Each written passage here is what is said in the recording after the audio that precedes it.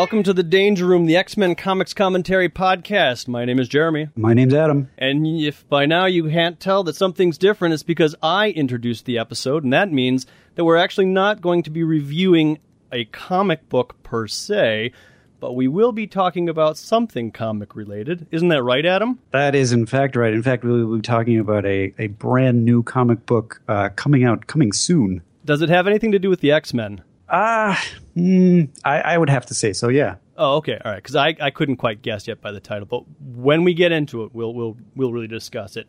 So we've got a couple of writers with us, one of which is named Chris Sims, the other one is named Chad Bowers. They are working on a little project that you might have heard of. It's coming on the heels of Secret Wars, this big new Marvel 2015 summer event. It is affectionately called X-Men 92. I do also want to say that they're working with Scott Koblish and colorist Matt Milev. I don't want to leave them out. But on the line, we got Chris Sims and Chad Bowers. And for the sake of our listeners who may not be caught up with all of the media that you guys have been exposed to, introduce yourselves by saying, hey, I'm Chris and I'm Chad, so that we can get like the vocal tonality differences down. Okay. Hi, this is Chris Sims. And I'm Chad. Sorry. No, I'm Chad Bowers. Chad, if you could just talk like that throughout the entire interview, I would be immensely entertained. That's right. That's my, yeah. I could probably like pull it off for a good third of it, but by then I'd probably have to stop. Fantastic. So for those of you who are not quite in the know, X-Men 92 drops digitally on May 24th, and the print comes out to your favorite comic shop June 26th. We got those dates right, correct? No, I think you got them backwards. I think it's May 26th in print and June 24th. That's right, and 24th. Or May 26th in digital, June 24th in print. That's right. I swear. I have a little bit of dyslexia. Just ask Adam about how I spell things. Look, I couldn't even say it, and I'm literally looking at my calendar. Digital's the last Tuesday of this month, and print's the last Wednesday in June. All right, there you go, everybody. Reserve your copy right now. Before we really get into X-Men 92, I'm just kind of curious if you could maybe talk a little bit about some of the other projects that you've worked on, and maybe a little bit about how you got involved with comics in the first place. Well, Chad and I have been writing together since late 2007. We used to work together at a comic book store, and we had a friend named Jim Shelley, who was starting up a digital comics thing called Flashback Universe, which were basically, he wanted to do what were essentially like one-shots of this superhero universe that was sort of a riff on the Bronze Age Marvel. Like, he had a character who was like his Doctor Doom, character who was like his Nova, character who was like his Spider-Man and his Fantastic Four.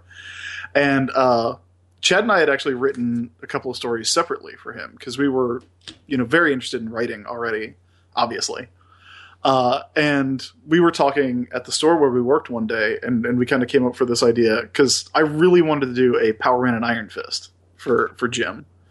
And Chad and I had a conversation, and over the course of it, we came up with the idea of it's Power Man and Iron Fist, but instead of having indestructible skin, the Power Man character would have an indestructible car.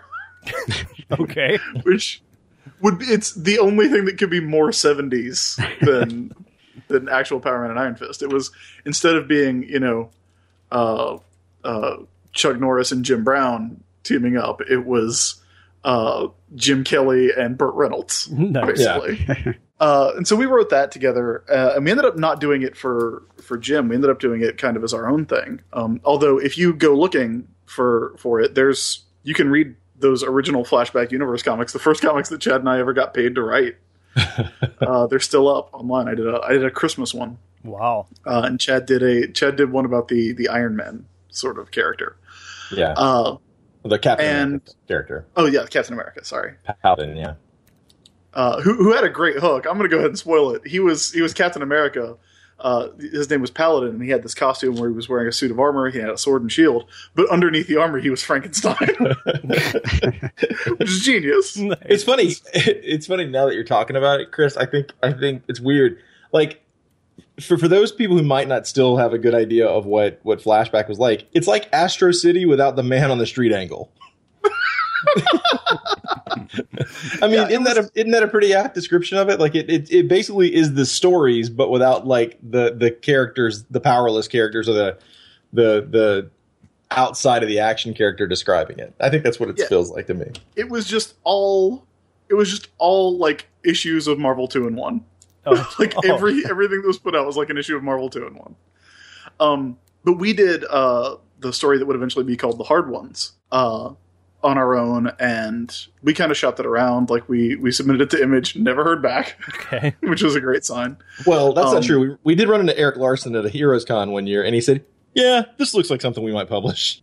So, about what year are you trying to shop The Hard Ones around? That was 2008. No, it was 2007 when we started writing it. It was probably 2008 or maybe even 2009. Okay. Yeah, 2007, 2008. So still, you got to show your work to Eric Larson. What did he have to say? I mean, other than we should publish this. Yeah, he didn't like our first inker that we had. He did like the artwork, and I mean, by that point, I'd seen Eric Larson like every year for the last 7 years. So he remembered me, which was kind of cool. Oh, okay. But at the time, he was not interested in buying it immediately. Okay. Which I don't know why. I don't know why people would want to just give two dudes an ongoing series right off the bat. But have you guys seen that trailer for what's the last Fast and the Furious movie? Is it Furious 7? Is that what it was called? I believe it's Furious 7. Yeah. Yeah. You know where in the trailer they jump that car through one building and land in the other building? There, I guess is it the Dubai Towers or whatever they're in? I don't know what the is it the Burj Khalifa? I don't know. I don't know what. But anyway, yeah, they jump a car, right? Like they jump a car from one building to another building, like through the building, not like on the roof, but like through the 75th floor and land on like the 68th floor or whatever on the other building. We totally did that in the Hard Ones. Yeah, that's the centerpiece of our of the comic. But we ended up showing it to some editors from Oni, and they liked it. They didn't like it enough to give us an ongoing series, which in retrospect was probably a good idea. But they liked it enough to give us a backup to see how we worked with a deadline and worked with different characters. And that did really well. We did a backup in a book called Resurrection that was really fun to do. And then we did, they gave us a graphic novel. Like we pitched a graphic novel. And that actually finally came out in February of last year. It was February 2014. 144 pages that we did with Scott Kowalczyk, who is really, really great. And yeah, that was called Downset Fight. And that kind of, got us the Marvel job. Like we gave a copy to Tom Brevoort at Emerald City. I don't know if he ever read it.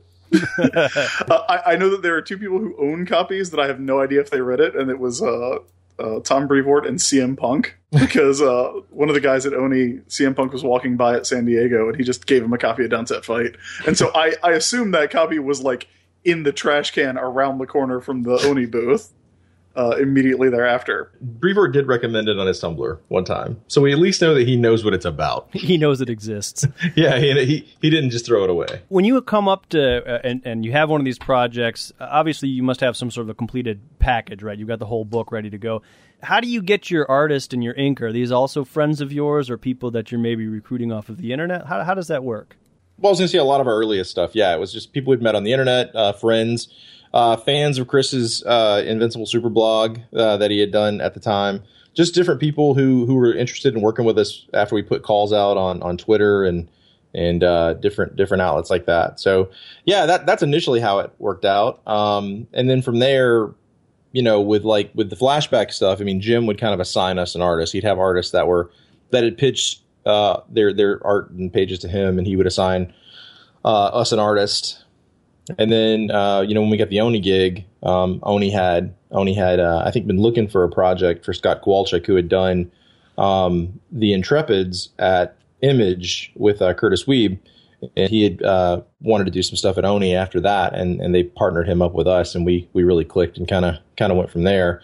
And pretty much since then, it's really been, with the exception of our Monkey Brain book, which we actually asked Erica to do that with us. Pretty much from there, it's been the publisher or editor assigning us an artist or partnering us up with an artist. We did about 100 odd strips of a webcomic called Awesome Hospital with an artist named Matt Diggs, Oh, and I should say that Rusty Shackles was the artist who drew the hard ones and our Resurrection backup, and he was a guy that I had known from blogging. Matt Diggs, who did Awesome Hospital, was another guy that we had known from blogging, and we wrote the weirdest 8 pages. Like, we gave him the weirdest character descriptions. Like, yeah, he's a doctor, and he's never not riding a dirt bike, and this guy's a baby from space with a jetpack, and like, he got it like immediately. And Matt became like a really, really good friend of ours over the course of that, just, you know, because of working with him. And then our letterer on most of these projects, honestly, I think the Marvel book's the only thing he hasn't lettered for us is Josh Grock, who's a longtime friend of ours. You didn't put that into your contract or rider or anything? I did suggest him. I did say, hey, we do have a guy who's really good at lettering. They said no dice. But yeah, you got to use those trademark Marvel letters. Got to get them, man. Get those Marvel letters. We actually also asked for Tom Warzakowski. Tom Warzakowski, yeah. And I think he was busy. No offense to Josh. I think we asked for Tom Warzakowski first, and then we asked for Josh. What is Tom Warzakowski doing these days? I don't know. I don't not lettering our comic.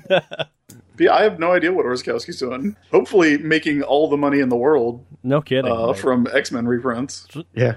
How about this? I think there's been a lot of articles and hype, and now we've already seen a little bit of Secret Wars through Secret Wars #1, which came out, a couple of days ago.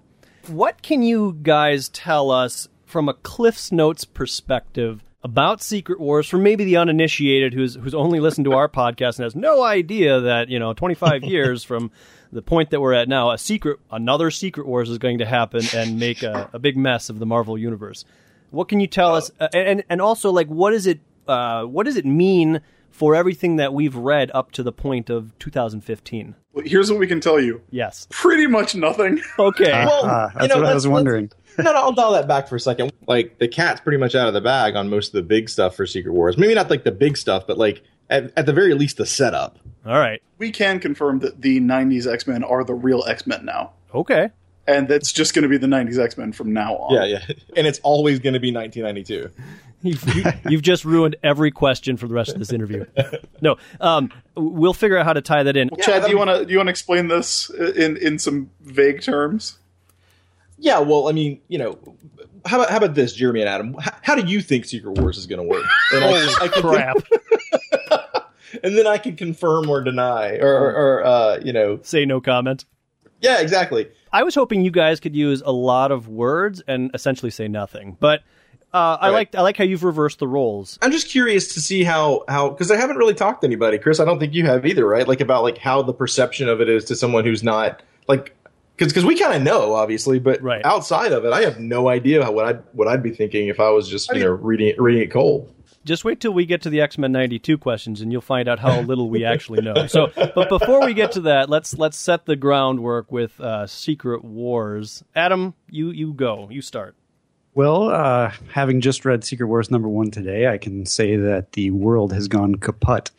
But beyond that, the rest is all just rumors and conjecture. There's a lot of talk about mutants becoming Inhumans and the battle world, whatever that is, and they've given us Marvel has given us maps and areas where there are pocket worlds. Like supposedly, I heard today that the X-Men are going to be in a pocket world separate from all the rest of the Marvel heroes. There's talks that Marvel is trying to organize their line to look more like the Marvel Cinematic Universe, which I find that somewhat hard to believe. That seems like painting yourself into a corner, so I certainly hope that's not true. Well, yeah. So that's just a rumor that I read on the internet, and we always know that the internet is 100% correct all the time. But what they were saying is that, since the Fox and the Sony and the Marvels and the Disneys own different properties, if they were to align the universe to accommodate that, and then properties were bought up later on down the road, they could be added to the Marvel or whatever is the Marvel Universe. Now, obviously, that's probably somebody going off just on their own conjecturing, but I don't know. Yeah, so ultimately what I'm saying is we have no idea. Okay, all right, well, that's fine. I think it's very interesting to kind of hear what you guys think about it. Well, I wanted to first take one step back and say, Adam, have you read like the original the Jim Shooter Secret Wars, the 1 and 2 from the 80s? No, I have not. Okay. It's been on the to-do list forever, and I'm waiting till we catch up to it. Right. Now we want to do it kind of in order of the X-Men. That makes sense the way you guys are doing your show. Yeah. But, so, I mean, I've read the Secret Wars. I read it not when it originally came up, but when I got into comic books and going through back issues, I read Secret Wars, and I read Secret Wars 2. So I know that a Battle World is where they took all of the heroes from Secret Wars 1. Before reading Secret Wars 1, I figured that there must be a Beyonder in it, and now I realize, I think based on what I've read, there are multiple Beyonders that are doing some stuff.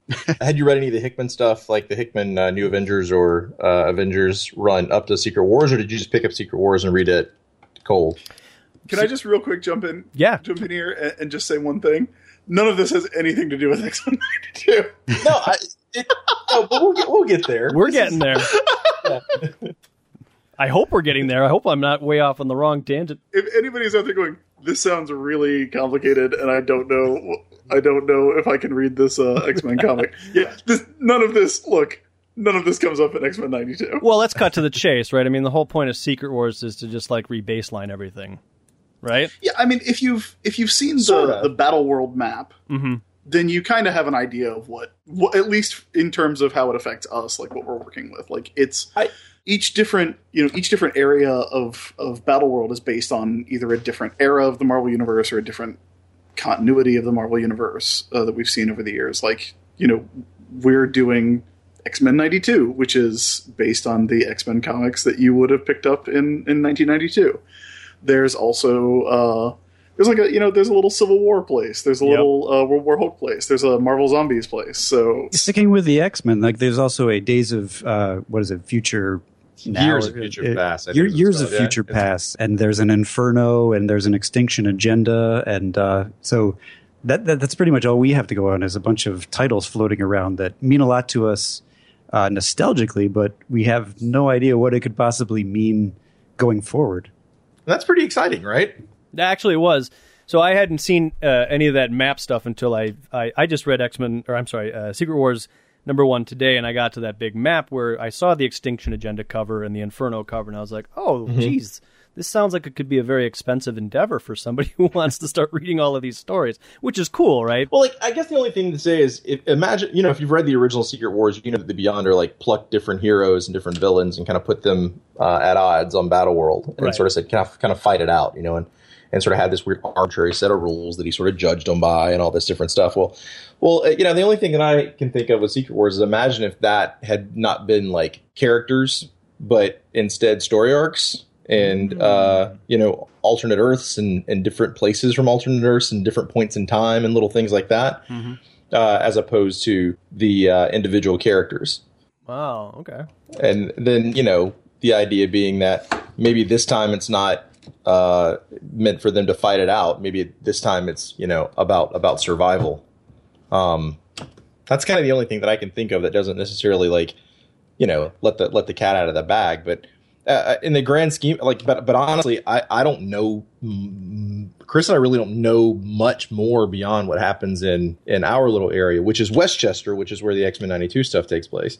So for the greater scheme of things. Our job is to basically tell our story, which is set on Battle World, but inside our little area. Okay, well, that's a good segue. So let's do this. Let's set the stage here. Okay, it is 1992. Now this is real world. This isn't Marvel Universe. Just to kind of set the stage here.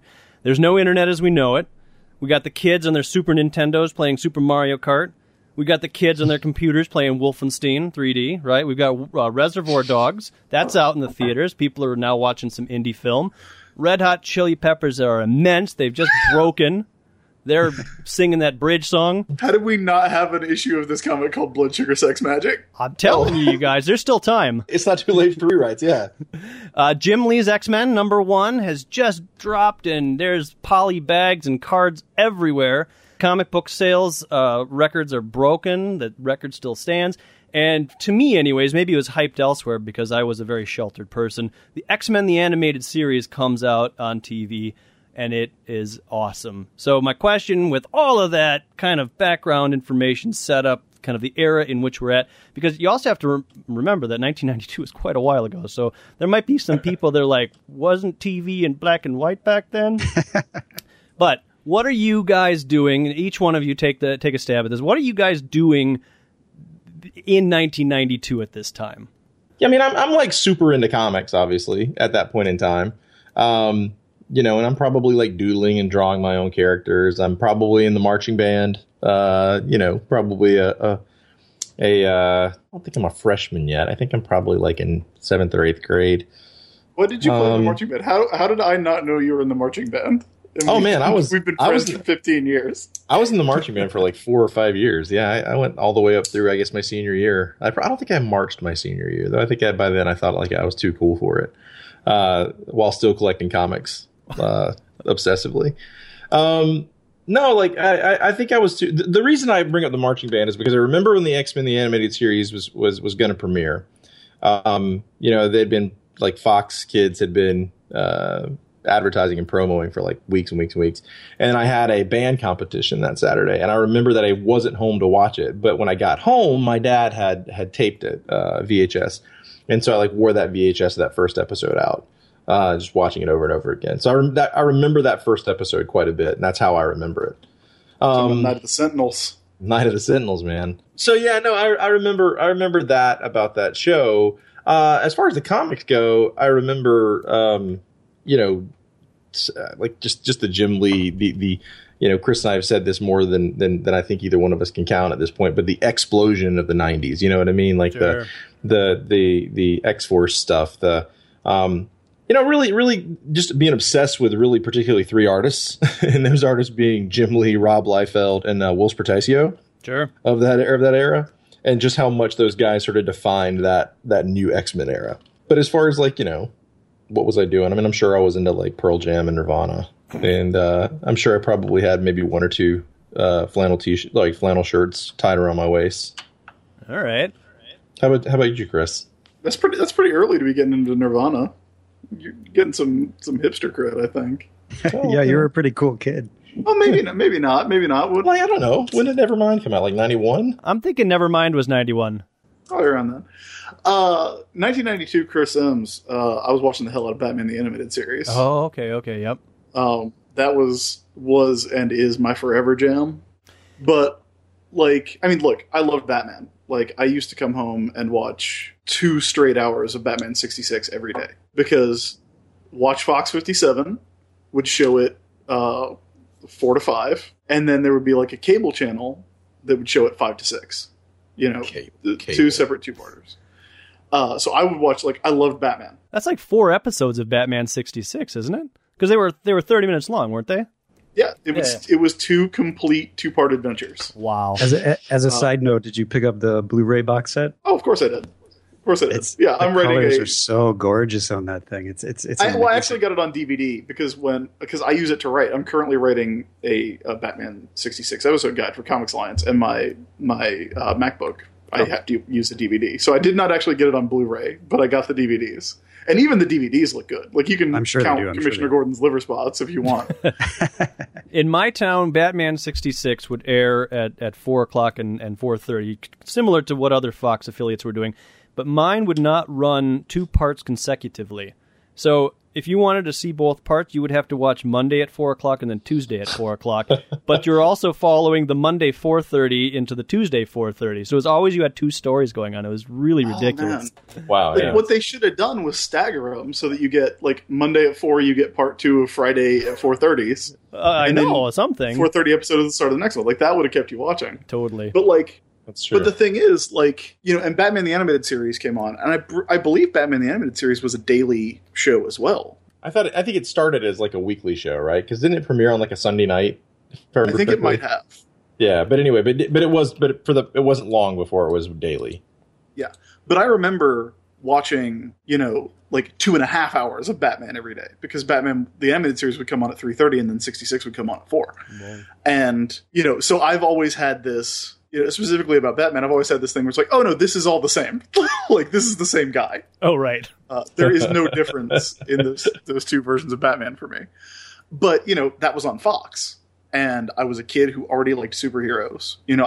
I had this Spider-Man, the very best of Spider-Man. It was a yellow paperback that I read. Literally, I wore the binding out on it. And so I loved superheroes, and all this was happening on Fox. So, you would see the commercials for X-Men. You would see the ads for X-Men. And X-Men was such a weird thing for me because it was a comic I don't think I'd ever seen it before because I didn't, go to the comic book store that often when I was 10. I would just get stuff at the grocery store. Mm-hmm. I get whatever comics they had at Piggly Wiggly at Winn-Dixie. So I don't know that I had ever seen the X-Men, and I know that I had never read the X-Men. Okay. Until I was maybe 1994 when I got I think I was in 7th grade, and there was a little mass market paperback, black and white reprint of the Arcade story, the Claremont and Byrne Arcade story, which is still one of my all-time favorite X-Men stories. But I would see, I'd see the animated series.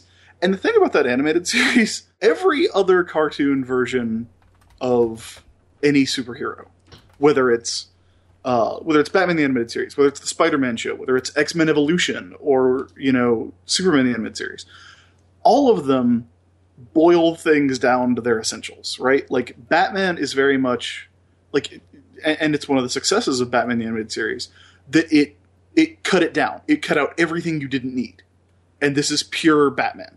The Spider-Man series, was more convoluted, but it did the same thing. X-Men Evolution kind of did the same thing. We'll take it back to being a school drama. We'll do that. X-Men, the animated series, did not do that at all. X-Men, the animated series, you show up and it's the third generation of the X-Men. In that first episode, it's Scott and Jean and Beast and Wolverine.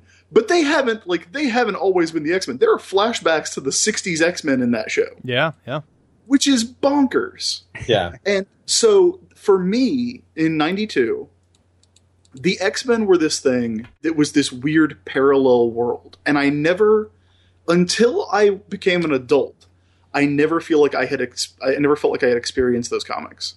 It was always some weird world that had so much going on. And I had this idea of what it was. And I always wanted to read more X-Men because I felt like if I could get into it, I would get into these, I would understand what Gambit's deal was. Sure. Because, somebody would mention the Thieves Guild. Right. And I'd be like, man, what issues is that in? And I kind of didn't realize at the time, oh no, it's in this issue. This is where we're talking about it. Yeah. But I remember, Chad, I would go to Pizza Hut, and they had those, the black boxes with the... That's where we met. I'm sorry, the black boxes with what? With the red foil VHS tapes. Oh, yeah. I've got some of those actually on a shelf behind me. And it's and it's Fabian Nicieza and Stan Lee were introducing them, which is so weird. Yeah. And I would, watch those all the time. And then the first ever back issue I bought, which was not the first ever back issue I had, but the first one that I had to go to my mom and tell her hey, I need $6. Hang on, let me guess. X-Men Adventures #1. No, oh, okay. Although I did track that one down as a dollar book one time. Sure. It was the wedding issue, the 30. It was X-Men 30, and I was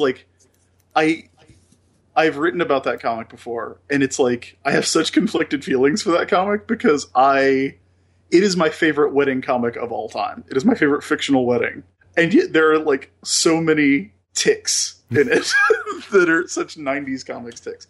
And I bought that in 7th grade from a friend or not even a friend, but a classmate that was, he was the kid who could draw a little bit. So he was always drawing Wolverine in his notebook. And I remember I knew he had it, and I was like, man, I gotta get this issue where Cyclops and Jean finally get married, even though these are characters I've only known for a year. I got to admit that I can think of, in the Marvel universe anyways, I can think of 3 major weddings, and I'm sure there's many more, but the 3 major weddings I'm thinking of are Mary Jane Watson and Peter Parker, of course, right.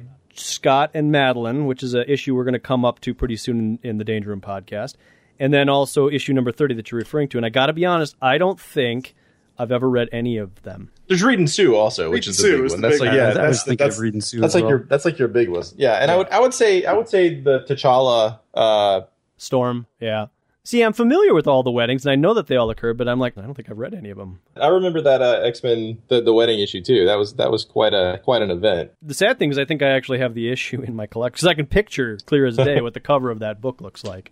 Yeah, and I had the commemorative magazine. Did you guys have the commemorative magazine? I think it's got a Michael Ringo cover. They did like a big magazine. For Scott and Jean? I didn't know about that. Yeah, I think it's the X-Men the wedding album or something like that. I forget what it's. I think anyway. My favorite little tick of X-Men 30 when I read it was that the Scott and Jean's First Dance is One by U2. Oh, that's hilarious. Which is a very popular song.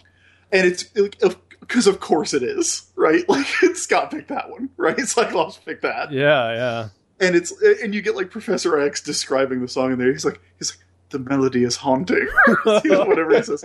But at the time, like I paid $6 each for X-Men 30 and X-Men 1, and paying $6 for X-Men number 1, and that's in 1994 dollars. That's in Clinton era dollars. That was maybe the worst comics purchase I ever made. If only I had waited. I could get it for a quarter. I think as soon as we stop recording this episode, I'm going to grab my X-Men 30, throw on Achtung Baby, and listen to 1 as I read it, and see if I can't shed a tear for the dance.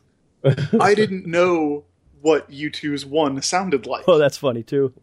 But because I was a 12-year-old burgeoning metalhead, so I knew what Metallica's 1 sounded like. Oh.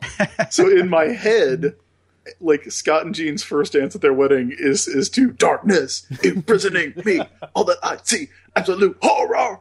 Like that actually works with the character of Scott Summers. Yes, the melody is haunting. Yes, the melody. He's really just talking about his deadly eyes is what's going on there. That's really funny. It's very funny. Is anything else going on in 1992 other than the X-Men really like shaping you to be the person that you were going to become? That's a very formative time period for me, obviously. I think that's that's right when, like I said, I'm like 12, 13, making that transition from like middle school to like high school, and all the stuff that comes with that, and trying to really figure out like make the X-Men my own at that point. I think that was really something, and I hate to keep going back to the X-Men, but I think that's why the X-Men really speak to me and Chris right now, specifically this story or this era, because that's a big era for X-Men. You know what I mean? I mean, it's one of those things where you mentioned earlier how X-Men number 1 is probably the best-selling comic of all time and kind of still holds that record. Yep. Because everybody had it. Yep. Like, everybody had it. I guarantee you could do a poll at any con, and most people have in their collection X-Men number 1 by Claremont and Jim Lee. And whether they've read it or not, or whether they remember anything about it, no, but they probably have it. But do they have all 5 issues and then the deluxe issue to go along with it? Well, most people probably have that fold-out cover, right. that deluxe cover, yeah. In fact, Chris and I have a ton of those that we've been signing at cons. Oh, no. Wait, you can do that? Oh, you can? Yeah, I mean, there's nothing that says you can't sign this on the front. Adam, that's how we're going to get rid of ours. No, sell them to us. You can have them. We did that's what at Free Comic Book Day. We gave one to a kid, and we signed every part of the gatefold.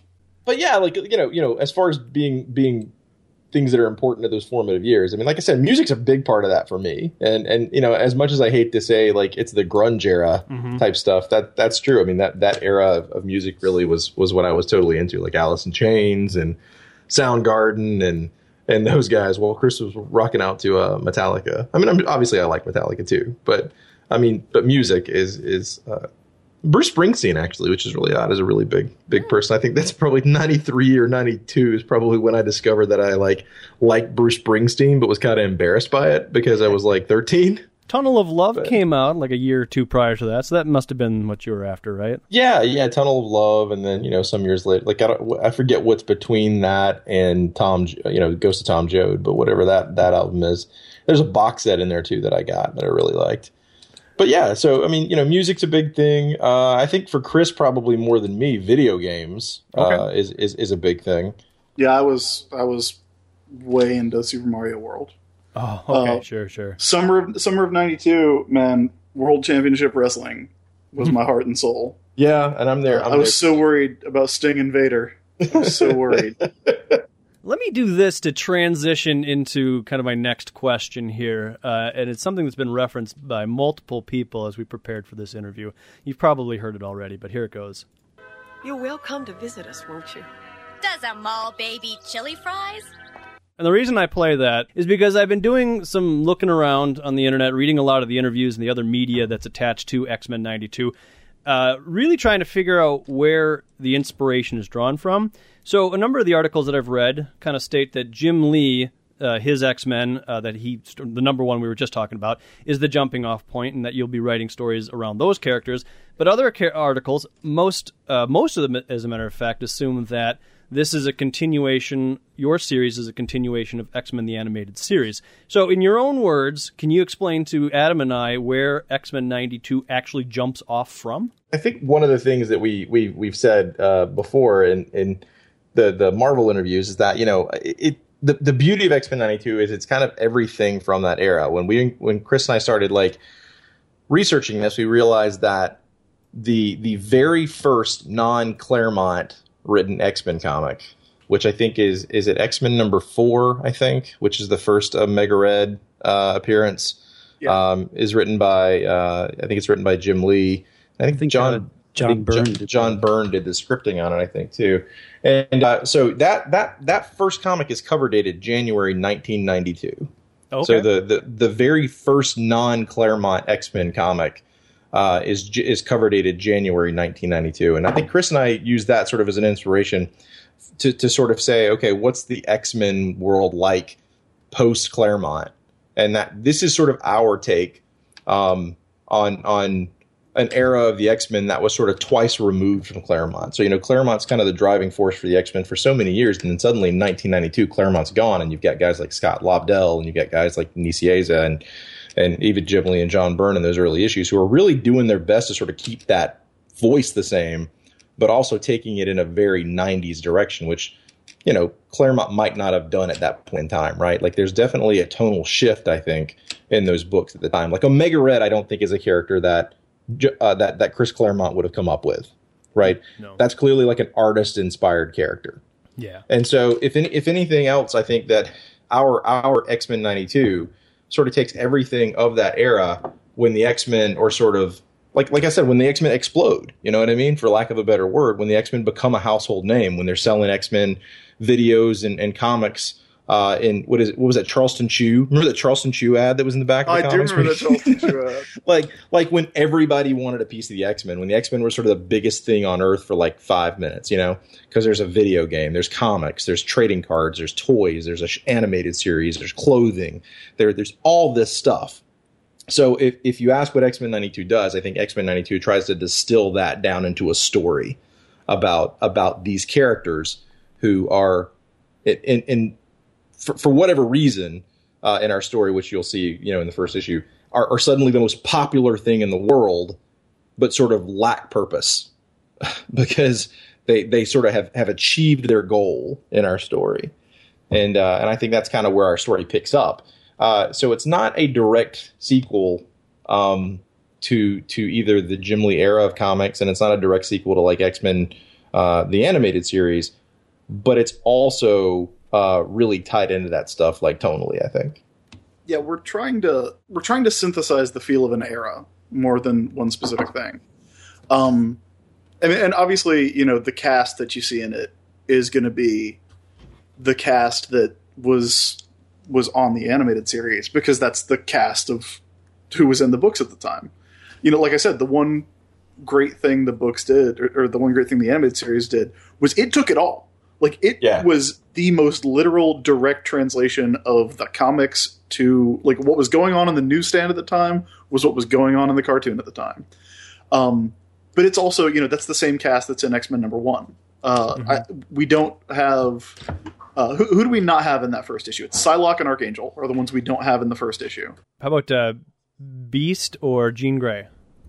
Beast and Jean, they're in there. They were not on that initial cover, but they are part of the team in the book. Jubilee is kind of our focal character in that first arc. Oh, so interesting. It's definitely a thing where we're trying to, like Chad said, there's so much going on in that era where if you look at how much X-Men there was available in 1992, there's a lot of it, but it's all kind of coming from the same well. You know, we looked at the, what story were we looking at the other day, Chad, when we were like, you know, the animated adaptation of this came out 6 months after the comic. The Phalanx Covenant. Phalanx Covenant, yeah. Phalanx so they Covenant. had, so somebody came up with the Phalanx Covenant in the comics, right? Mm-hmm. And then they wanted to do it on the show. So somebody told the show the plot.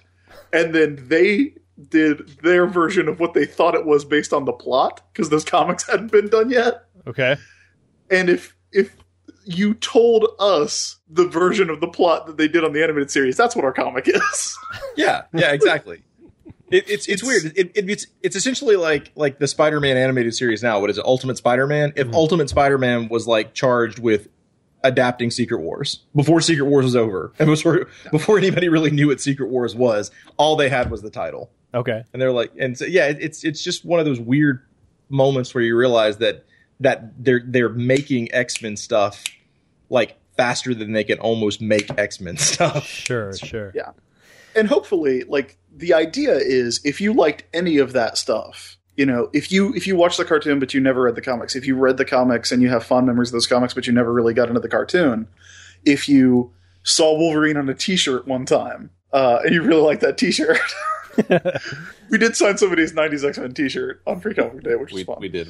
The idea is that if you liked any of that stuff, you'll recognize our X-Men. You'll recognize our 1992 era X-Men. Okay. If you come at it from any of that stuff. So it's not, you know, it's not X-Men number 31, you know, and it's not X-Men the animated series season 6. Sure. Which I think a lot of people kind of assumed it was. From the media that I was reading, and you know, you hit us up, and I was like, oh, this is awesome. I would like to know more about this. And before I go into this interview, I want to make sure that I have a little bit of education behind me. And I started reading all of the articles and the interviews, and I'm like, I don't think these people that are writing these articles quite understand what's going on, because all of them are like, this is a direct sequel to the animated series. I was like, well, that's an interesting idea, and you know, if you get super into it, there is an Earth designation number for the animated series, and based on what we know with Secret Wars, right, those Earth designations are all colliding, so one could make a story where that Earth collides. But your idea actually sounds a lot better than all of that, to be honest. I mean, I think this is a not fair assumption. Yeah. Oh yeah, but I can because say I did write a year and a half long X-Men 92 episode guide. Oh, nice. As we come into X-Men 92, I would imagine that there's got to be some character baggage, right? So if you look at it from one point, let's take the two different points, the two main focal points anyway. So from the comic book series, obviously you've got all of that history behind it and all the stuff of where they came from and how they got to where they are. And then for the animated series, you also had reworked stories and characters to fit them into the timeline of the show. So as you proceed, are you proceeding as if there's no history, or are you proceeding as if, hey, kind of like, remember that one time? And then that one time could actually be like the animated series, or that one time could be sometime in actual old canon. Like what's going on there? There is a notebook that Chad has. Okay. That has everything that happened in the 5 years leading up to X-Men 92 number 1. So 5 years of comic books and the television show, or just the comic books? 5 years of stuff that happened to these X-Men. Okay, fair enough. The way that I've described it in the past is, imagine that every X-Men crossover happened just as, like, if one ends on a Friday, the next one starts on Saturday. No sooner have they dealt with the Dark Phoenix saga, then Bishop comes back from the future. Yeah. Right. I actually read that, and I found that very humorous, to be like, yeah, okay, so the whole 30 years of X-Men that we've been reading, it happened in about 7 years total, maybe. Right. And that's the trick of it, is that if we want to have something where if you read the 90s X-Men comics and you fell off, you can go back to this. If you want to approach it as season 6, that's not what it is. Right. But if that's your point of reference for the X-Men, I don't think you're going to be confused by anything. Okay. Yeah, you can read it. Like, we're not going to tell you how to read it, obviously. Yeah. But at the same time, I think that, if you want to read it that way, I think it reads perfectly fine like that. I mean, these are X-Men who have certainly been through a lot. Like, yeah. I mean, there's a scene in the first issue where Cyclops is talking about how much his team has been through. And we leave it, very vague. We kind of go into the history a little bit of what happened for these particular X-Men. And there's some stuff you're going to recognize in there. But there's, we leave it vague, but we try to give people the idea that, yeah, these are X-Men that have definitely been through some stuff. Okay. I like the angle. And so then that just begs, the next question, like, are these X-Men going to meet Pride of the X-Men? Is that ever going to happen? Or? So close. That was so close to happening. I would hope. I hope it was on a drawing board at some point. Our pitch went through so many different, variations or changes when we were kind of coming up with things. And at one point in time, we literally had them getting sort of stuck in a version of the video game. But yeah, that did not happen. That's an interesting question, actually. Did Marvel approach you guys for the pitch, or did Marvel come to you kind of with a little bit of a game plan and say to you, work it out? It's a little bit of both, actually. They knew they wanted to do a 90s X-Men inspired book, but they kind of left it up to us what that was going to be, which made for some very interesting pitching. Sure. Yeah, there were some parameters that, we had to sort of stay within. But for the most part, as long as we kind of built it within that framework, they were pretty cool about just letting us do whatever they want to do, or whatever we want to do. But, there were versions of the pitch that we were writing that were, pretty contradictory to Secret Wars. And so as we refined that, we had to kind of make it fit within the context of what Secret Wars sort of is, which I think, at the end of the day, makes it a much better story. Because I think we sort of lacked a little bit of focus in those early pitches because we wanted to do so much, you know what I mean? Because it was the first time, and Chris and I were kind of do they realize they're letting us write the X-Men? Let's do everything. What can we get in here? Can we get the Savage Land in here? Can we get we had Chris, we really had almost everything in there, right? The only thing we didn't have was Strife.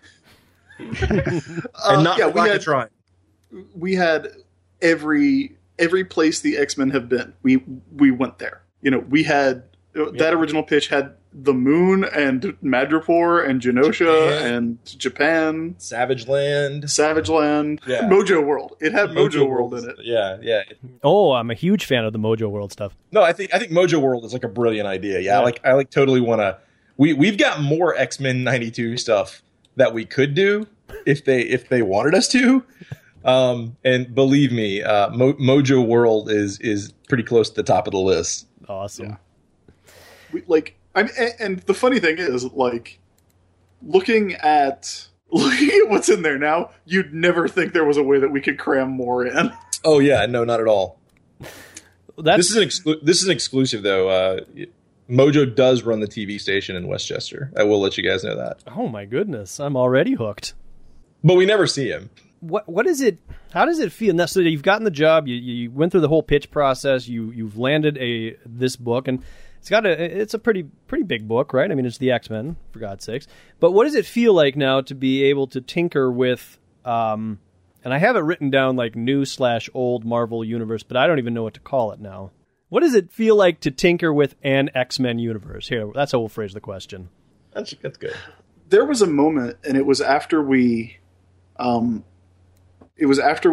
in number 1, and it just kind of hit me. And I called up Chad, and I was like, "Hey, man, they're letting us write 3 Jack Kirby characters and Wolverine." Yeah, because I'm a huge Kirby guy. I think everyone should be. Yeah, absolutely. But that moment was it's weird.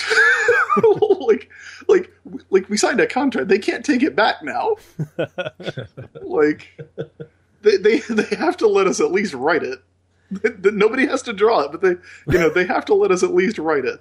But the Kirby stuff aside, I think I'm a huge Kirby fan too, and I recognize the significance of writing, specifically Cyclops. I mean, obviously Cyclops is a huge icon, and then Beast and Jean, and not to say that the other guys aren't in there, but like those characters, like that's huge. But to be sort of writing like the Claremont X-Men is a huge thing. Like I can't think of a team in comics, with the exception of maybe like the Kirby Leaf run on Fantastic Four, maybe the, what's another run on a book that's, I mean, like I would think Claremont's run on X-Men is probably definitely within the top 5 greatest runs of all time. Like, I mean, it's 15 years long. Yeah. Not to say like, I mean, if you're going to get like maybe Miller's Daredevil and some other stuff, but I mean, yeah, it's way up there.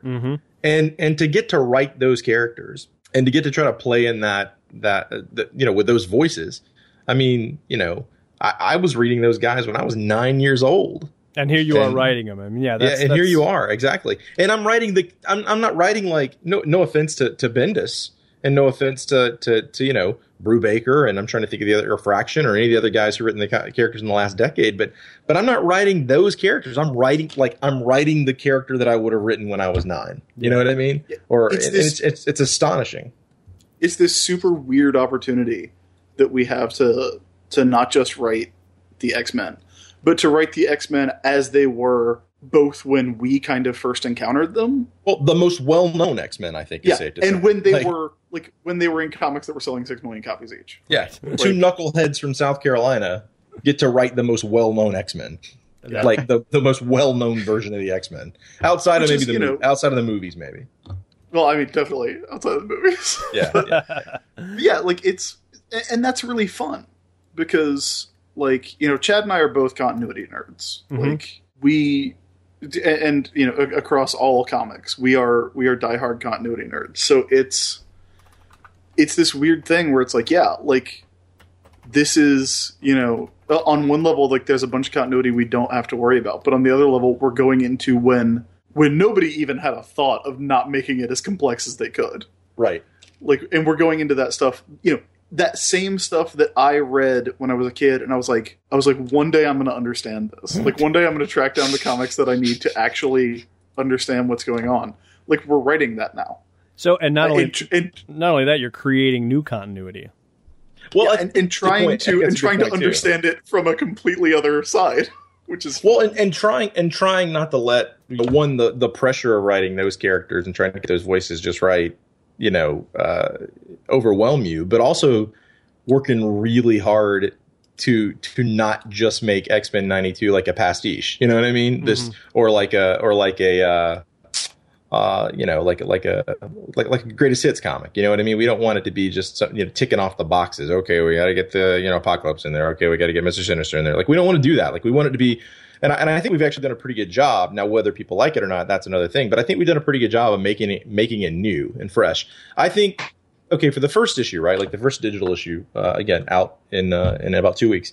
Like when there's a definitive point in that issue where reading it up to like, what is it, Chris? Like page 15, 16? I can't remember what it is. It's hard to think about it in terms of screens, but I can't remember. I don't have it in front of me right now. But there's a moment in that issue where if you pulled that chunk out and set it down beside anything X-Men in the 90s, whether it was an adaptation of the animated series or whether it was just a random issue of Fabian Nicieza or Scott Lobdell issue or whatever or if you put it like in a sequence in a video game or whatever, like it would fit. It would be right at home in that era. And then something happens in that first issue that kind of snaps you out of it and says, whoa, this is very different. Okay. This is very different and very strange.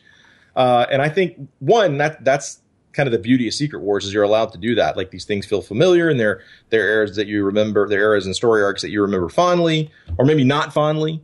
But then you've got this opportunity to take that thing that, that existed as one thing and craft this wholly new different thing out of it, which I think is very, very cool about it. Yeah. But, I hope people, enjoy what we do without being just not one thing that they want to be, I guess. Also, in case we haven't talked about it as really yet, Scott Koblish is destroying on this. Like, he is demolishing this book. It's amazing. And he, if you've read the stuff that he's done on Deadpool, like, he's very good at kind of getting in the style of an era. So, like, when you see the X-Men, like, Cyclops' visor is always sparking. Like, and I love it. And like, at one point, like, well, I can't say that part. I can't talk about that part. So something awesome like happens. Yes. Okay. But, like, you know, the costumes look great. And the hair is the funniest part of the book. The hair is one of the best parts of the book, yeah. Specifically Rogue's hair and Storm's hair. Rogue and Jean and Storm's hair is just out of control in such a great way. And then, like Chad said, like, there's a moment in that first issue, like right after that first set piece, where the thing that happens that kind of reminds you what you're reading happens, and he like kills it on that too. Like, it's super ridiculous. This is an issue number 1, right? Yeah, it's an issue. Okay. Like everything, you know, it's still familiar. I mean, it doesn't like change everything. No, you know? I'm game. But it reminds you that, hey, wait a minute, this isn't that the X-Men that we was were expecting. Yeah, exactly. The X-Men that we're familiar with as much as we maybe think we are. I do have to say that I'm looking forward to the hair, because I'm pretty sure that Adam and I based our 90s hairdos on, you know, Cyclops and Gambit with like big long bangs draped in our eyes, just praying to God that maybe we could get a frame of ourselves where it looked like Jim Lee had drawn these stringy strands in front of our eyes. Oh, just loved it. Yeah, Gambit's hair is pretty out of control too, to be honest. Yeah, Gambit's is good. I'm trying to think, like Beast is particularly cool looking too. Like, Scott really does an excellent Beast, and he's such a very, like, he's very animated. No pun intended, but he's very No, he looks great. I love his little glasses. He's always wearing little glasses. He's great. There's a profile shot in the first issue where they're in the cockpit of the Blackbird, and like Beast is just handsome as hell. Like, he looks great, you know, and I think it works out really nicely. And Scott will also we'll write panels where it's like, hey, can you show a crowd shot, and this guy and this guy and this guy are in there. And we've been pulling out, 90s characters that aren't part of the main cast to kind of put in, anybody who had a trading card. Anybody who had one of those Greg and Tim Hildebrandt trading cards is in there. And he'll add like 15 other people. Like, that's not an exaggeration. He will literally add like 15 additional characters to a scene. And it's amazing. We've had great luck working with very, very talented artists. Rusty, Matt, Erica is obviously, blowing up, and she's amazing. And we got to work with her. And Scott Scott Kowalczyk is amazing. And Koblish is like, it's unbelievably good. Like, it never gets old, seeing art never gets old. I think the thing, exactly. That's the best part of the process, I think, is when you open, your email and you've got a new page from Scott Koblish. He is quick.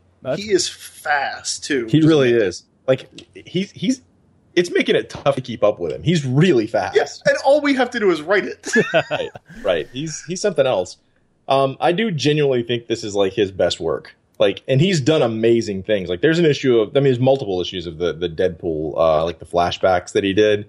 But I really feel like there's some energy in these pages that's just amazing. And it just keeps getting better. Yeah. Like, we keep giving him the craziest things to draw and the weirdest scenarios. And we're like, okay, so this is going on, and I'm not exactly sure what the background should look like, or I'm not exactly sure what this should look like, but I think it should probably kind of look like this. And we get it back, and it's perfect. It's exactly what you would expect. You know what I mean?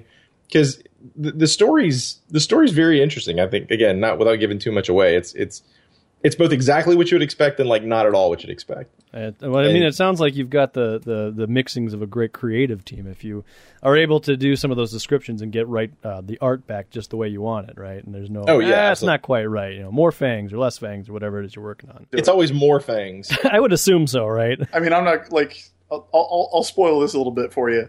Cyber shows up. Uh-oh. You know, the guy with adamantium arms. Hey, Adam, did you hear that? Cyber shows up. Yeah. Oh, I love Cyber. I had like a kind of a fan bait question for you. Cyber versus Omega Red. Who wins? Oh, man. You know what? Read the book. Fans. Yeah, exactly. Oh, there you go. Yeah, Cyber shows up, and his arms just get bigger in every panel. Every panel. It's amazing. And he starts out looking like a He-Man figure. Yeah, he's great. I think we've made There's that so much comparison energy in the in this past. work. Yeah. So let me, if I could, let's just maybe a little bit pull back the curtain for us that are not quite in this industry, because what I've always been curious about, and maybe it doesn't even pertain to this, since you are kind of doing something that's not really constrained so much by the whole Marvel universe, but when something like this happens, or when there's a lot of moving parts, at Marvel or in the universe, or what's going on with the characters. What's the internal process like to make sure that everything is kind of kept in order? Well, I mean, I think one of the advantages, like, Chad and I have had interesting experiences in what we've done, because a lot of the stuff we've done has been creator-owned, or it's been webcomics, or it's been self-published, where we're the only people paying attention to it. Right. And working with Oni, we worked with Charlie Chu on Downset Fight, who was an amazing editor. And, he described his job as an editor as just, as being the midwife, helping us give birth to this idea, is what he said. Okay. And he had really good tips. He had really good advice. He helped us really narrow down the focus on that book. But that was the first time we've ever worked with an editor. Working with Marvel, and we're working with Jordan D. White as our editor on X-Men. And he and I actually do a podcast together as well. Oh, nice. But working with him has been a really unique experience because it's Secret Wars, because of the nature of what it is and what kind of comic it is. It really can be anything. There's there's not a lot of keeping the continuity straight. There's not a lot of, and not to undersell the book, because I think it's fun and I think people are going to enjoy it. But, we are very far removed, I think, from the core events of Secret Wars. Let me ask this. So, like, you come to the table or whatever it is, the conference call, and you say, all right, X-Men number 1, we do this, it's awesome. X-Men number 2, we do this, it's awesome. X-Men number 3, I want to kill Beast and Cyclops and move on from there. Is that something that they're like, well, that's not the direction we would go, but sure, go ahead? Or is it, no, you can't do it? Yeah, we don't do that. We don't kill Beast and Cyclops. But I feel like they would have let us. Okay. I think they would have let us do it like in a minute. So you're just in a sandbox with a bunch of action figures, is what I'm hearing. Yeah, which is honestly, really yes. fun. Okay. I'm trying to think of something, and Chris and I spent some time together on Free Comic Book Day where we were signing some stuff, and we spent some time trying to figure out exactly what they've told us we can't do, and the list of things that we can't do is so small, and mostly it's just logistical stuff. You know what I mean? You can't do that because this is happening in this book, or you can't do that because this is happening in this book. Not because they didn't like the idea, just because either somebody else beat us to it, or it fit in, a little bit differently with the landscape of Secret Wars. They've been super cool about letting us do kind of whatever we want to do. That sounds like an excellent spot to be quite honest. Oh yeah. So yeah, go ahead. There's one thing that we had in the pitch that we were like, okay, this is what we're putting in there that they're going to cut out. This is definitely the thing that we are not going to get to do. That is that maybe it will distract them from some of the other stuff that we're asking to do. That was Jordan's favorite scene, and we just got the art for it. So what issue is that, so that we can look forward to it? That's in number 3. That's the opening of number 3. Okay. So print issue number 2. Yeah, but there has been very little we've heard you can't do that, and the stuff that they've told us we can't do that is largely for mechanical reasons. Mm-hmm. It is not we have never heard that's too weird. Yeah, oh, okay. We've never heard that, which is interesting. I mean, that's cool, because I've often wondered, if you're a writer coming onto a book that's already established. I mean, you're not coming into Uncanny X-Men number 545, right? They've restarted the issue, and now you get to write it, and you have all this baggage that you have to deal with.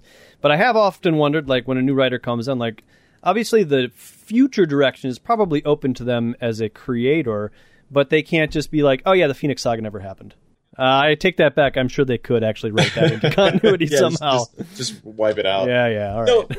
No, our story is really funny because it's kind of everything, but you also Like, I'm sure if we wanted to acknowledge or say that the Phoenix Saga never happened to these guys, we could have. Mm-hmm. But that would feel wrong. That'd feel like disingenuous. So I don't feel like we really could do that, or we should do that rather, because I feel like people come to this when they see these costumes, they sort of expect a backstory.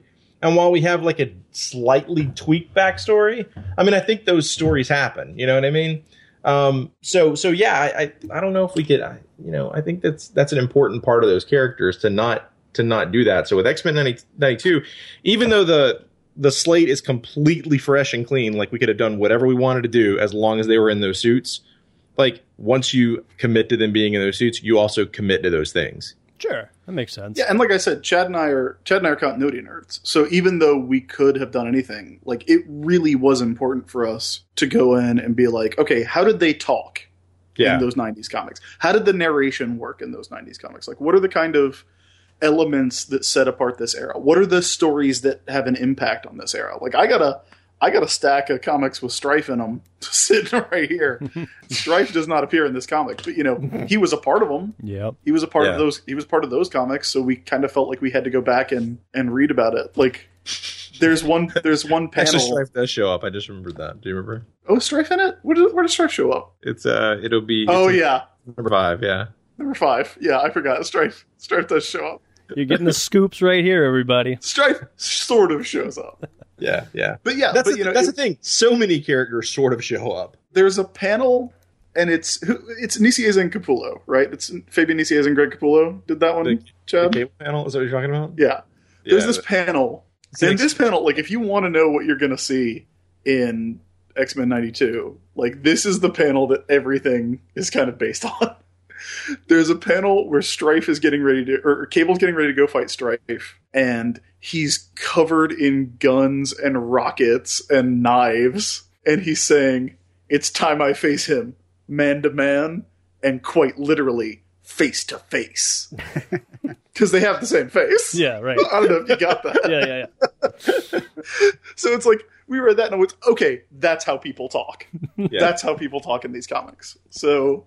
That really is kind of, and I posted that on Twitter when I read that issue, and I was like, this is kind of like the perfect distillation of that era, like in one panel. So, like a question for both of you: what are you most excited about your run on the X-Men coming up? I'm most excited. People didn't like it, hopefully.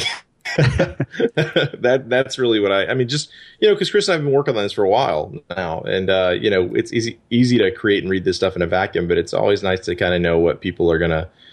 Think about it, because I mean there are expectations. I mean it's weird to sort of go on Twitter and to go on different sites and see people talking about a book that doesn't exist yet, and they already have these expectations in mind. But I think that's what I'm most excited about, to have people read it and see that it is both what they expect and like not what they expect at all. Well, I'm like, the actual writing of those characters who have really distinct voices, Gambit and Cyclops and Storm are so fun to write. Cyclops, because everything he says starts with people or Mister. And Gambit, like, we're turning up the scumbag on Gambit. Like, are you guys like scripting in like the accent stuff as well, or is oh that... yeah. I am like, I kind of pushed to have every word that Storm says in bold. I wanted Storm to be all caps all the time, and we didn't do that because it makes it really hard to add emphasis. But like the she is. I think on the first, we do like a little team rundown on that first page, and it's like Wolverine, enhanced mutant senses, adamantium claws, unbreakable skeleton. Cyclops projects solar powered force beams from his eyes that can be blocked by ruby quartz, and then Storm is literally saying, "I shall prevail with my control of the forces of nature." And her caption is, "Storm controls the forces of nature." Oh, that's good stuff right there. It's like, it's really fun. Let me just back up a little bit here. We were talking a little bit about you guys being continuity nerds, which infers to me that you guys have read a lot of X-Men and kind of understand the lore and the storylines that have gone into the history of the X-Men. So my question is, when did you start getting into some of the older storylines, and what would you say is some of your favorite pre-Jim Lee X-Men #1 storylines? I'm a big fan of Inferno. I'm a big fan of the Proteus saga.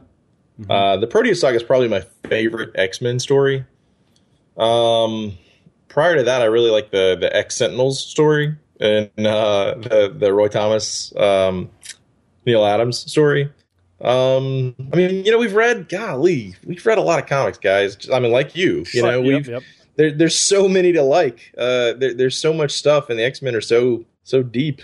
That's a deep well. Well, all right, so let's make it a little easier. So you kind of get into the X-Men in about 92 because of the animated series, and you start seeing some of the crap popping up. But at what point you buy your first new issue and you're like, this is awesome, but when is it that you're like, I need to start reading back issues, and I'm really going to get into back issues? And what is the the first series? I mean, we could all go back to Phoenix Saga and say that's the one, but which is the one that clicked with you? As an adult, when I started working at the comic book store, very early on, I just started picking up essentials and just reading from, Giant Size number 1 to 94 and then on up. And like I said, like that Arcade story, that 2-part Arcade story is one of my all-time favorite comics ever. I love Arcade. He's one of my favorite villains. He's probably my second favorite Marvel villain after Doctor Doom. I love that. I love the Dark Phoenix saga. Except for I like all the parts up till before they go to space. Like the Hellfire Club stuff is my favorite. And, Chad and I have talked about that. Like, we've talked, a friend of ours, Scott, is really into putting the pin in where things changed in comics, which if anybody's familiar with the things I've written, I like to do that too. But he puts, what is it, 132? X-Men 132? Oh, the big Hellfire Club fight. Yeah. Is it 132? It's whatever, you took your best shot. Now it's my turn. He's like, That is the panel where the modern age of comics starts. Like that Wolverine it's panel where he's in the sewers. Yeah. Because before that was an ensemble book, and after that, Wolverine is the star of that comic. Yeah. Adam, isn't that where we get introduced to like Cole or Reese? Yeah, good old Cole and Reese. Oh, it's 132. It's the last panel of 132. I was right. 132 is where he's in the sewers. Oh yeah. And then 133 is where he gets fights the Wolverine lashes out. alone. Are you guys talking about like the Hellfire Club guys? Yeah. Cole and Reese. I think they turn into Reavers later on, but we're not quite there in our run. They are. Yeah, they are totally Reavers later on. They get all cyborged up. Yep, led by Pierce. And then I think good stuff. One of my all-time favorite single issues is 207, where they come back from Secret Wars, and Colossus is in love with Zaji, and he breaks up with Kitty, and he's like a real dick about it. And so Wolverine and Nightcrawler take him out to a bar to get him drunk and beat the shit out of him. Like Wolverine is literally going to get him drunk and beat the shit out of him, and then Juggernaut's at the bar. Okay, that is a great issue. Yeah, it took so they just let him fight. Juggernaut starts fighting Cyclops, and Wolverine and Nightcrawler are like, yeah, we'll be like, you got this, you'll be fine. Yeah, and don't they like keep drinking or something? Yeah. They just let him. They let him take an ass beating. I love protective dad Wolverine. Yeah, with pride a lot. I mean, also, the Claremont Miller Wolverine mini, that is like still the stuff that is so good. So I'm trying to think where like I read an issue and was like, man, I gotta go back and find out what this is. And I think I can tell you what that is. This may be my first X-Men issue. I'm not real sure. It's the Inferno issue where X Factor and the X-Men post Dallas like first meet. Yeah. Yep. And the first page, that Mark Silvestri page where Jean and Wolverine are kissing, like the very first page is just like the close up of them kissing. Yep. And then Jean breaks it off or whatever. Yep. And there's all this subtext in that issue, and you're like, listen, why is that guy kissing that lady, and why do these people think these other people are dead, and who is this guy Longshot, and why do people hate him and love him at the same time, and like what the hell's going on here? Why is this big demon taking over the Statue of, or not the Statue of Liberty, but the Empire State Building? And like, there's so much going on in Inferno, because Inferno is like this big culmination of all these stories. You know what I mean? And I think that's where I was like, what's going on in this issue I'm probably not old enough to be reading this, but let me go find out. I think that's where I started looking at back issues. Well, then and I probably started looking at it like in X-Men Classic as opposed to like real back issues. Like it's X-Men Classic. Sure. Yeah. Also, I like any time, like literally any time, Dracula shows up and fights the X-Men Oh, Yeah. really? in that Claremont run. 242. That's the issue. Yeah. Yeah. No, so two things to say about that. First of all, I was a huge fan of the Inferno series. That was kind of at the height of my original collecting run. And I kind of had, based on like the little asterisks or the editor's notes, understood vaguely what was going on. And I think I had also read some classic X-Men. So when Wolverine plants the giant kiss on Jean Grey, I knew exactly what was happening. And I do definitely recall that issue in particular because of how Madeline Pryor and her costume was drawn. Yes. And I'm 12 or 13 or however old I am when that issue came out. I was like, whoa. And I too was like Old enough to know better. yeah, I was like, I don't know if my parents would let me have this. And, Yeah. it says approved by the Comics Code, but I'm not sure. But the other thing I wanted to say is Adam and I recently got finished with the original Dracula issue where he possesses Storm. And I don't know, Adam, am I safe in saying that was not one of our favorite issues? Yeah, absolutely. And coming up in the podcast is annual number 6, where we get to see some more Dracula. So we haven't read that one yet, and I've never read that one. So maybe my opinion will change. We did both enjoy the artwork. It's Bill Sienkiewicz, right? Yeah, Bill Sienkiewicz, which I think is like every time he appears on the X-Men, it's a Dracula story. Oh, yeah. Oh, but Dracula's so good in that comic. Like Claremont gives him so much dialogue, and it's so pretty with that Orzechowski lettering. Yeah. The panel layouts are great. The art is great. The dialogue is great. It's just, I'm like, really, Dracula? I don't know. I think it's just, I'm maybe I try to put too much of like a reality physics spin on the X-Men, probably to a fault, where I'm like, well, come on. No, you did just say Inferno. You read Inferno, right? Yeah, but okay, so the way I can justify the Inferno Because is... Inferno's crazier than Dracula. It is, but it didn't just like happen. It was just like, I liked it because it was this very slow buildup of weird things happening all throughout the Marvel universe, and then I wouldn't even say all of the sudden, but just kind of a slow burn in until you got to like Exterminators, where it blew up. And then I was also, maybe it was I was biased too, because I was following X Factor really heavily. And so the kids that made up Exterminators, Rusty, Skids, Boom Boom, Leech, and Artie, like I loved those kids. And then when they were doing their own comic book and it was centralized around Inferno, like it all came together for me. And I was like, this is great. And then, it ended, and that was that. But for some reason, I can get it behind that. But Dracula, no, that's too far. Oh, so good, though. So good. Yield to my dread embrace. That dude says that out loud. So, going beyond Jim Lee's X-Men, what is your favorite post-Jim Lee X-Men story? So I guess what I'm saying is, what is your favorite series or run or whatever after January 1992? I think for both of us, the answer to that's probably New X-Men. Okay. Well, it used to be New X-Men for me.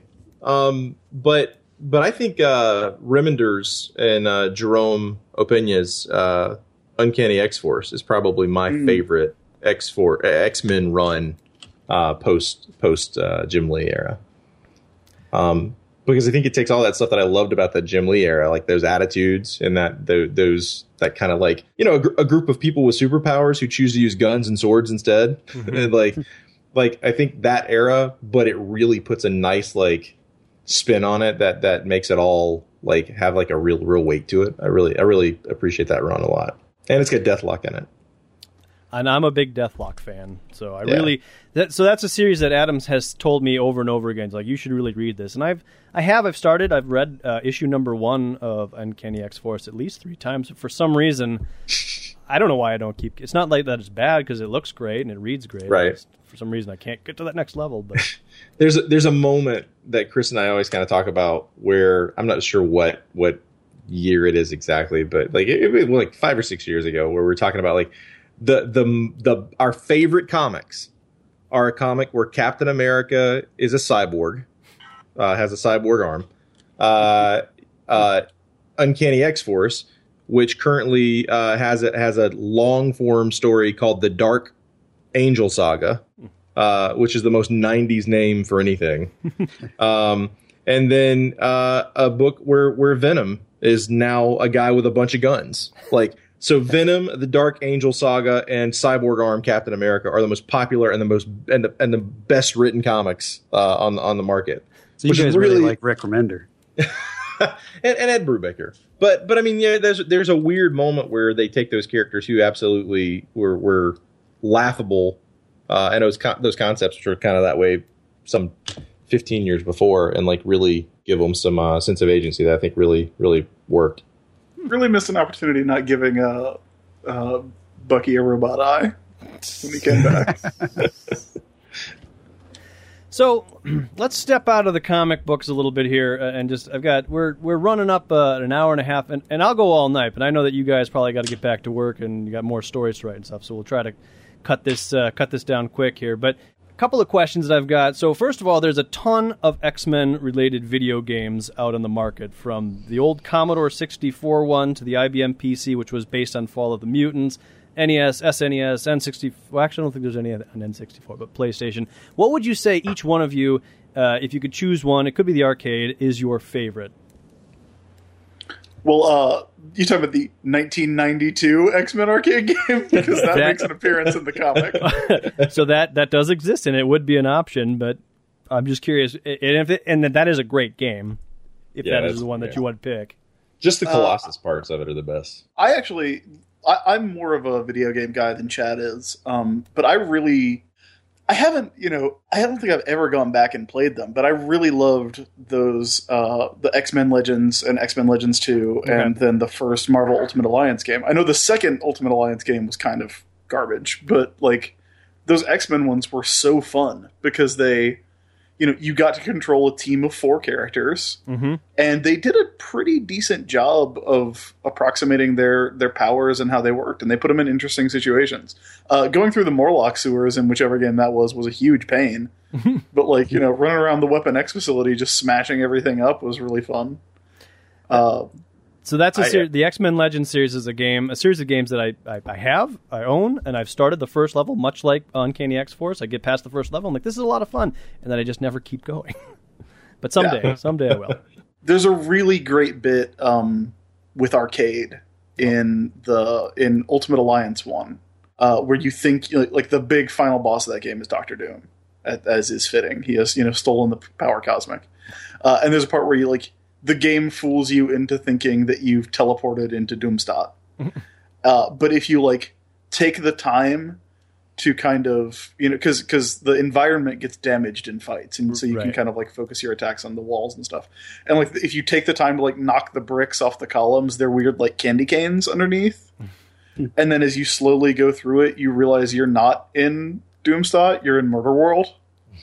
Oh. And it's like a theme park, like it's the theme park version of Doomstadt that then opens up into the where the murder roller coaster and Blade's trapped in a giant crane game machine. It's like those games are really fun. They have a real sense of humor. The second Ultimate Alliance kind of lost it, but I really liked those X-Men ones when they had first come out. So David Bednars, he asked us a question that relates to this. This is his question verbatim. Given your deep research and personal expertise, suppose your comic book run is loosely adapted into a 6-player Konami side-scrolling arcade brawler. Who is the boss, and what is his, I'm going to add, or her iconic quote?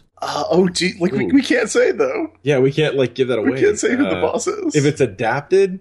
If it's adapted, right? So it's a loose thing, right? Yeah. Maybe you're right. Maybe they would give away too much. Yeah, if it's adapted, it would be like loosely. three things. Maybe Jordan White. And his quote would be like, "Hey, are you guys still doing that like Gambit Rogue thing?" Fair enough. There you go. That's the answer. I don't know. No, actually, as I'm reading it, I'm like, no. I don't know if you can give away that answer. All right. It would probably be Strife, actually. There you go. Just because we like Strife, and imagine what Strife would look like on a side-scrolling game. Chad, do you know about the Judge Dredd game for Super NES? Yeah, I think I remember it actually. I don't think I ever played it, but I remember it. Do you guys know about that? I don't. I've never heard of it. Okay. there was a Judge Dredd game for Super NES, and it came out when the Stallone movie came out. Sure. And it's an adaptation of the Stallone movie. Right. Until you finish with that, and then there's 2 levels where you fight Judge Death. Like the dark judges start showing up, Which is perfect. Wow. which is great. Yeah. Yeah. It's like let's get around this other thing. You could do a prequel to X-Men 92 as a video game, and I guess the boss would be Magneto, and his quote would be "We are the future. We are the 90s." Yeah, that's right. All right. So, of the X-Men movies that have been released, how about this? Which of those are your favorite? Probably First Class for me. I really like First Class a lot, even though it's a mess from a continuity standpoint. I really Sometime in the future. Yeah. Well, that's the first one, right? Like that's the thing. Yeah, the first X-Men. In the not too distant future or whatever. Is that what it says? Yeah, that's sometime in the future. But no, I really like Michael Fassbender as Magneto. Like I could watch him as Magneto. Just do what he does. Specifically that scene in the Bavarian Alps or whatever, where they're in the bar. Yep. Like South America. Yeah. Oh, that's right. Yeah, that's right. Because they're not in the Alps. That's the deal. Funny thing about that movie, I got the DVD and I ripped it so I could watch it at the gym on my phone, and it doesn't rip subtitles. Like the program I was using doesn't rip subtitles. See that whole scene? So I was like, man, I can't believe they're doing some Inglourious Bastards stuff with this, and like going pure German and not subtitling it. Because the thing is, like the opening scene with Kevin Bacon at the concentration camp, and then that scene with Fassbender, like exactly what is happening in those scenes.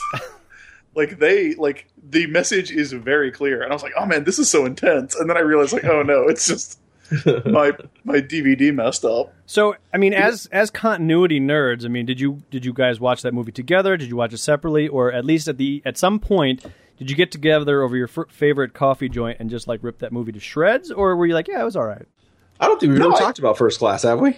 I don't think so. I mean, I'm in the same boat as Chad. Like, I really liked it. But we have had conversations where it's, the funny thing is that X-Men 2000, like, because see, I watched First Class assuming it was just a full-on reboot. Okay. And that we were going to get like some period X-Men movies set in the 60s. And I thought that was actually really cool. Like, I'm fascinated by the idea of doing a period superhero movie. Mm-hmm. And because, they did that with Captain America 1, and they did it with First Class, and I was like, man, like, wouldn't it be cool if you got like, a 70s Defenders movie, or, a Fantastic Four movie set in 1966? Like, wouldn't that be neat? That would be amazing. But then, like, when what is it, Age of Apocalypse came out, it's like, nope, this is not a reboot. It's just a weird continuity thing. Yeah. Or Days of Future Past. Yeah, with Days of Future Past, that's it. Well, the next one's supposed to be Age of Apocalypse, so you're not too far off. And we had this conversation about how, the first X-Men movie from 2000, like the first thing on the screen is a little Chiron that says, in the not too distant future or whatever, like right. Sometime in the future, the day after tomorrow, whatever it says. Yeah. Right. It's set in the future. Wow. And so we were like, hey, is Cyclops supposed to be like 50 years old in that movie? Because James Marsden doesn't look like he's 50 years old. Adam and I have talked at length about X-Men, primarily X-Men 2000. And for me personally, like, they made a superhero movie where they half took themselves seriously. The effects were okay. Adam will point out this all the time, that the action sequences are terrible. And upon rewatching, they are. But still, yeah. I mean, it really paved the way and opened the door for all the other superhero movies to come out. So from that perspective, I really enjoy that movie. I still enjoy that movie. But yes, when you start really distilling it down, you're like, all these characters are from the wrong time periods. Mm-hmm. Like, why? Like, how did they come to this decision? But I guess that's a story for another day. But that's kind of the thing about X-Men and other media too, is the weird, the need to pull from all these different pieces to make their team, right? Like the Avengers movie, I mean, is something where they go and they say, okay, let's essentially make the first Avengers team, right? Minus, obviously the Wasp and Ant-Man. But at the same time, for the most part, that's a pretty good version of the Avengers team, right? They kind of adapt that first Loki story in a weird way. But then you have the Avengers movies, which are all, they start like in media res, essentially, right? Like they're in the middle of the X-Men. And they've got like backstory, and it's really strange you almost want to say they pick the most popular characters, but they kind of don't pick the most popular characters. You know what I mean? They pick just a weird random assortment of characters. It's interesting. Well, and it's worked out well for them. The X-Men 2000 almost looks like they picked the characters from almost X-Men 92, to be honest. Yeah, minus Gambit. And they do the same thing. Yeah. They do the same thing that the animated series does, where, it's Wolverine's first day on the X-Men, but Cyclops has been an X-Men for about 10 years. Yeah, exactly. He's a seasoned veteran. Yeah. Cyclops is a grown man with a girlfriend that he lives with in the dorm at the school. Well, they're teachers, sort of. They get paid in room and board. Yeah. I mean, they live there. Yeah. Everybody lives there, which is weird. Which is weird because also at the time, like the concept of them being teachers wasn't something that had been in the books for a long time. You know what I mean? True. But for them, like that's something that the movie, it wasn't in the book at all. Like that's something that the movies established, which is kind of just accepted now. Yeah, it's kind of interesting how the history of the X-Men has been this just kind of picking and choosing from, I like this bit of the era, I like this bit of this era. All right, let's go. This is our new X-Men product. Well, if you like that aesthetic, that's pretty much X-Men 92. Yeah. You're going to love X-Men 92. Yeah. So while we're speaking about movies, and since we are kind of wrapping up here towards the end, I got to ask a question. How much clout do you guys have at Marvel? 0. You got to tell me you have like 1% clout. No, damn it, negative 1% clout. I think maybe if I went into the offices, somebody might. Like if somebody was already going to get coffee, somebody might ask me what I wanted and ask you for some money, or do the "I'll buy you fly" type thing.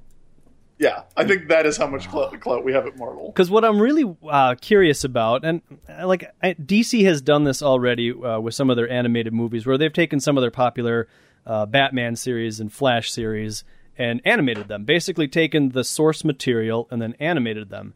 And then just straight to DVD release or up on Netflix. And I got to imagine that they make a couple of bucks with those. And I'm just wondering, why Marvel hasn't done something like that. I mean, there's so much material to draw from. Superheroes are so hot right now that why not release Fall of the Mutants?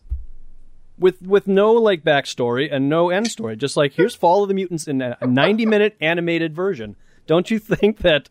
I would buy it, right? I mean, so there's one sale. And there's one sale. Is that the problem? It's just not big time enough?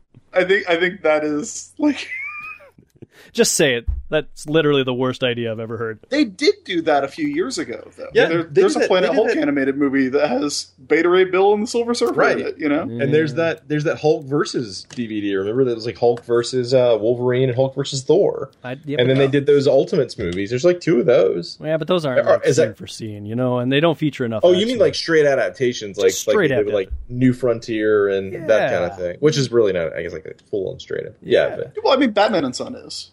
Or not Batman Son. What's it called? Under the Red Hood. Yes. Yep. All-Star Superman kind of is too. And they did Batman Year One, and they did Dark Knight Returns. Yeah. Yeah. I mean, that's actually an interesting point. I feel like that they. I guess they could. I mean, I guess though, if you look at those, that Ultimates movie they did, the Ultimates animated movie, that's kind of an adaptation of that first Ultimates arc, and Planet Hulk's kind of an adaptation of. I mean, it's a full-on adaptation of Planet Hulk. I've always been intrigued by Planet Hulk, but I've just never read any Planet Hulk. I'm talking about... Oh, that's really good. It's really good. It's what I've heard, but it's another one of those things I just haven't gotten around to reading. Yeah. All right, so my animated series, or animated movie thing is probably not going to happen. But I mean, look, we are literally the last guys you should be asking why Marvel isn't doing an animated Fall of the Mutants. If they want to animate X-Men 92, though, we would be more than happy to participate. We'll do all the voices. Yeah, exactly. You heard my Storm. My Storm's great. Yeah. Your Storm was fantastic. Adam, do you have any additional questions here? No, I just want to say thanks you guys for putting up with us, and we hope we've turned a couple of listeners your way. Oh yeah, Thank you very much. We hope so as well. So, I mean, we did get a lot of questions. I wouldn't say a lot of. We got a few questions, but again, most of them were surrounded by people asking about X-Men the Animated Series. But I think we've really put the pin in that. I mean, X-Men 92 is really drawing from all of the 1992 era material, and so it is not a sequel of Jim Lee. It is not a sequel of Animated Series, but at the same time, it is a sequel of all of those. So, am I summarizing this correctly? Yeah, I mean, I think the way we described it in the first ever interview we did with it is that it's the X-Men of that era. Yeah. You know, everything that is the X-Men of that era, that's our X-Men fighting something that the X-Men of that era are not supposed to be fighting. Very cool. So, I'm going to get this right this time. The digital drops May 26th, and the print drops June 24th. That's right. That's it. Got Right. it. And it's going to be, Chad, am I right in this? It's going to be bi-weekly digitally. Ooh. Yeah. For until it's over. I guess. Yeah. For 4 months. I guess. Roughly. Will there be polybags, cards, or foil covers ever? I wanted to polybag the digital. I wanted to see if I could figure that out. And not. It shouldn't be number 1. It should be like number 3, Right. or number 7, right? Some oddball one, or like a double-sized version of like a non-anniversary issue, something like that. I was going to say, if you guys bring us a copy at a convention to sign, I will glue a trading card to the front of it. We should get bags. We should get polybags and like a little Yeah. heat sealer. Right, Oh, and that'd just be and seal hilarious. them up. That'd be funny. So if I bring Speaking- my own collector, my trading cards that I have from 1992, because I still do have them, if I bring those, can we work on polybagging one of those into an X-Men you don't- 92? Yes, we can, but you don't have to bring them. We've got them. We have a set that we've been signing. Holy crap, that's awesome. But yeah, when we did Subatomic Party Girls with Erica, that was a purely digital comic. We released it only through Comixology, and we had bonus features. And the joke was that they were bonus features that would only work in a print comic. So there's like paper dolls in one. And what was the other thing we did? I know there's a pinup in one. There's paper dolls in one. There's a map in one. I think there's like a well, the cover had that map. The activity sheet. Yeah. So like stuff that you could never actually do on your iPad. Yeah. But yeah, I wish we could figure out how to polybag it. I wish we could figure out how to make a digital comic not near mint once you'd opened it. Maybe you could do like So a good. mail order thing, like send a postage, self-addressed stamped envelope with $5. We'll mail you a bag. We'll get some Charleston chews for Don's. Nice. All right, we have been talking here with Chris Sims and Chad Bowers. Thank you again for your time. So any final comments before we shut this thing down? Thank you for having us. And, like I said, if you have affection for the 90s X-Men, and Chad and I certainly do as well, then hopefully you'll enjoy seeing them kind of back dealing with all the weird stuff that we're putting them through. Yeah, I mean, I think that sums it up. That's a good one to go out on. Yeah, great. Well, I know that I am looking forward to issue number 1 now. So, Adam, why don't you shut this thing down for us? All right. Until next time, the Danger Room is closed.